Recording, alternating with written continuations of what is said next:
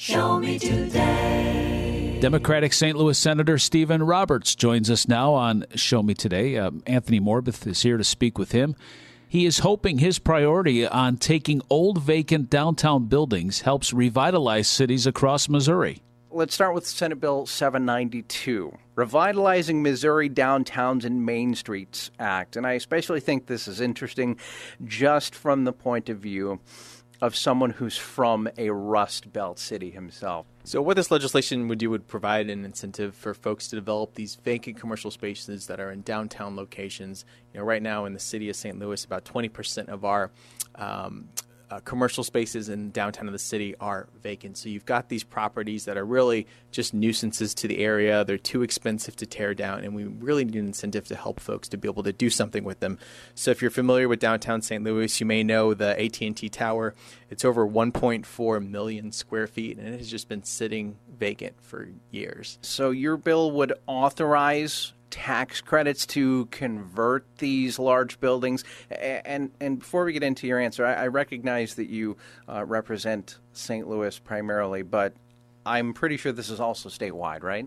That's right. It is statewide, and it is focused on utilizing tax credits to incentivize developers to rehab these commercial spaces and turn it into residential. So right now, downtown St. Louis, it only has a population of just over 5,000 people. For comparison, almost 20,000 folks live in the Central Weston area. I especially think this is interesting. So basically turning these buildings that have been left vacant into retail, commercial, and residential use. And from a personal example, I used to live in a building that was built 120 years ago that was a bank in the Pittsburgh region, and they turned it and converted it into apartments and things like that. And I think that that's especially cool because, at least from the point of view of a residential, there's always a shortage of housing, and especially affordable housing and things like that. So tax credits for that.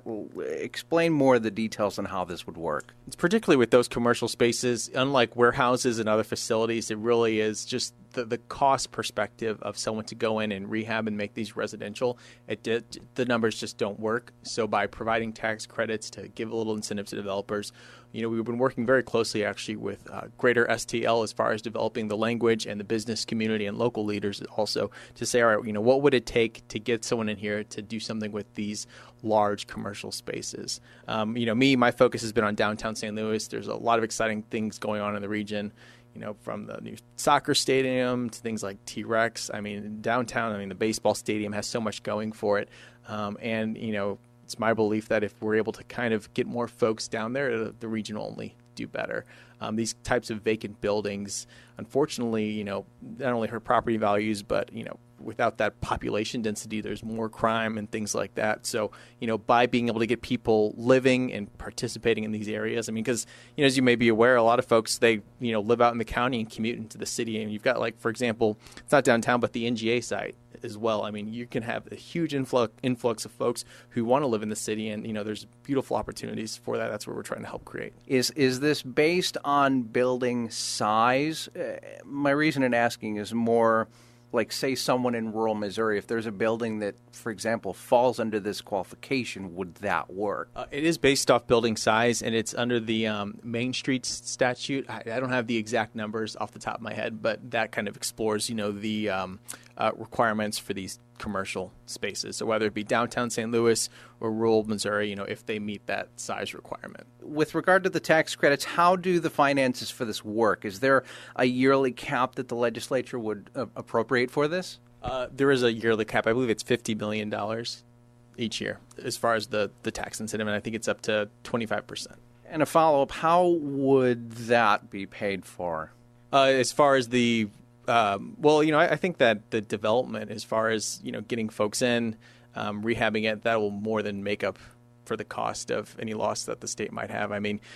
St. Louis actually has the third highest GDP in the entire state. And if you're just tuning in, we are talking with Democratic State Senator Stephen Roberts. We're talking about his legislative priorities for this coming session. And before we continue on in the discussion, tune in to Show Me today, wherever it is you get your podcast. You also could listen to entire episodes also through our website at MissouriNet.com. Let's sort of change subjects here. Your Senate Bill 790, unlawful possession of a firearm by someone under age 18.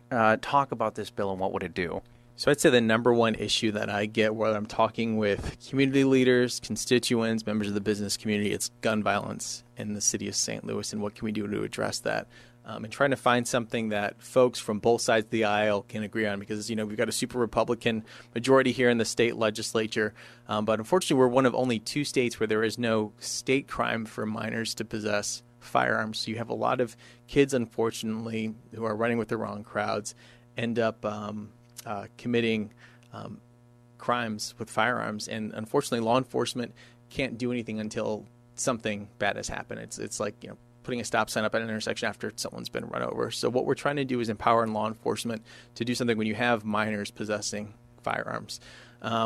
Speaking with our juvenile divisions, one of the things they struggle with is because it's not an enumerated offense, it makes it very difficult for them to get them into, for example, diversion programs or things like that, whereas if they were able to actually charge them with the crime, so we're really doing a lot more harm than good. Is there currently an offense for a minor holding or being in possession of a gun at all? No. Not at all. It's just us in New Hampshire, whereas there is a federal offense, but, as you can imagine, our federal agencies are more focused on more serious crimes. But so, it's our local law enforcement that they're, not able to do anything. And it is narrowly tailored to just handguns. So right now there is a federal crime, so this just matches that. So it's not like we're really creating a new criminal offense.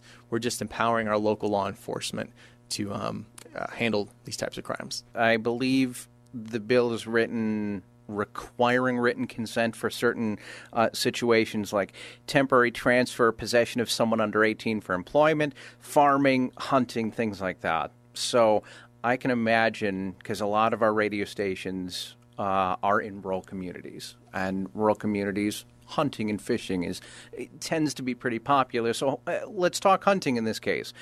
Especially Missouri has a youth portion of firearms. How does that work? Because the youth portion goes from ages 6 to 15. So this would only apply to handguns. So, for example, if you're hunting with a rifle or things like that, this wouldn't affect you. But also, we took this piece of legislation to our Republican colleagues and said, look, give me any exception you can think of, a scenario where you think that this law could be misinterpreted, misused. Like, we want to work with you on this to, accomplish our goals, but make sure, we're not hurting folks who want to, lawfully use a firearm, hunting, things like that. I totally understand that perspective as well. We got to the point where even the NRA agreed that they weren't going to take a position against this piece of legislation. So you've got one of the most conservative organizations, I'd argue, in the nation kind of, looking at this and I think understanding that this is pretty reasonable and we're just mirroring the federal standards. So, if you're, I understand that in some families, guns are a big part of their lives and culture, and it is not our intention to infringe on that right at all. It's just, what do we do about kids who are running around our cities committing crimes? And I think this is a compromise piece of legislation that anyone can vote for. To that same end, I'd be remiss if I didn't bring up these other 2 things that I have a feeling some of our listeners may potentially bring up, and that is, number 1, serving in the military. I believe that there's going to be, at least in this case, permission. I mean, it has to be because you're serving in the military, and also self-defense purposes. So can you speak on those 2 as well? Yeah, absolutely. So those would not be issues. If you're, like I said, kind of lawfully using a firearm, and I'd be hard pressed to find a situation where you would have a prosecutor, looking at coming after someone for the possession of a weapon, if they're using it in self-defense or something like that. Because again, any case, a prosecutor's going to have to look at and see if our charges warranted in the situation. So, I really welcome anyone if they pull up the bill, 790, and if they think of something that maybe I hadn't thought of that we would want to put in there, I'd be very open to that as well. But I'm pretty sure we covered most of the exceptions. And again, anything in here would have to already be a federal crime, basically. So any situation that kind of you're talking about, that you're mentioning, if it's not already a federal crime, then this isn't creating a new penalty. So, whether it be self-defense situation or anything else, it would have to have already been a federal crime. So it's not creating a new law. It's putting what is already a federal crime into state code. So you've kind of got those two law enforcement agencies, the federal side and the state side. So technically, a federal officer could enforce this, but I would imagine that most parents aren't doing anything. I would hope not that would be considered a federal crime. This is Show Me Today, the voice of Missouri.